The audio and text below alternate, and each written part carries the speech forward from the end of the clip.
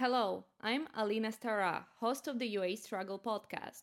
The topic of this episode is: who are the Ukrainians who still remain at the Azovstal plant in Mariupol? During the full-scale invasion of Ukraine, Russian troops literally destroyed the city of Mariupol. Ukrainian forces, along with civilians, were able to settle on the territory of the Azovstal plant. The bunkers located there are able to withstand Russian bombing.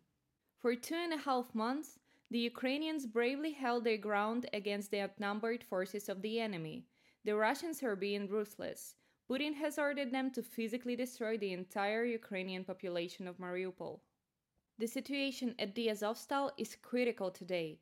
Thanks to the efforts of the United Nations, almost all civilians were evacuated from the plant. However, the Ukrainian military garrison remained at the Azovstal, in particular many soldiers of the Azov regiment. There are many wounded and killed, but they refuse to surrender to Putin because they understand that only torture and death await them in captivity. However, there is a way out. There have been examples in world history of the complete evacuation of a military garrison from the occupied territories to a third country. Just as in World War II at Dunkirk, the Ukrainian garrison at the Azovstal has a chance for salvation. Ukrainians call on the UN to mediate in negotiations with Putin. Turkey can accept defenders of Ukraine, take them from the Azovstal and stop the bloodshed in Mariupol. Genocide would be stopped, but for that the UN must act.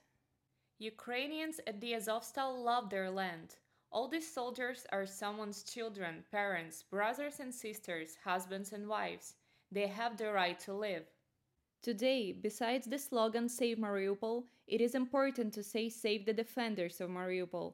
It is the duty of the world community to save Ukrainians in this city.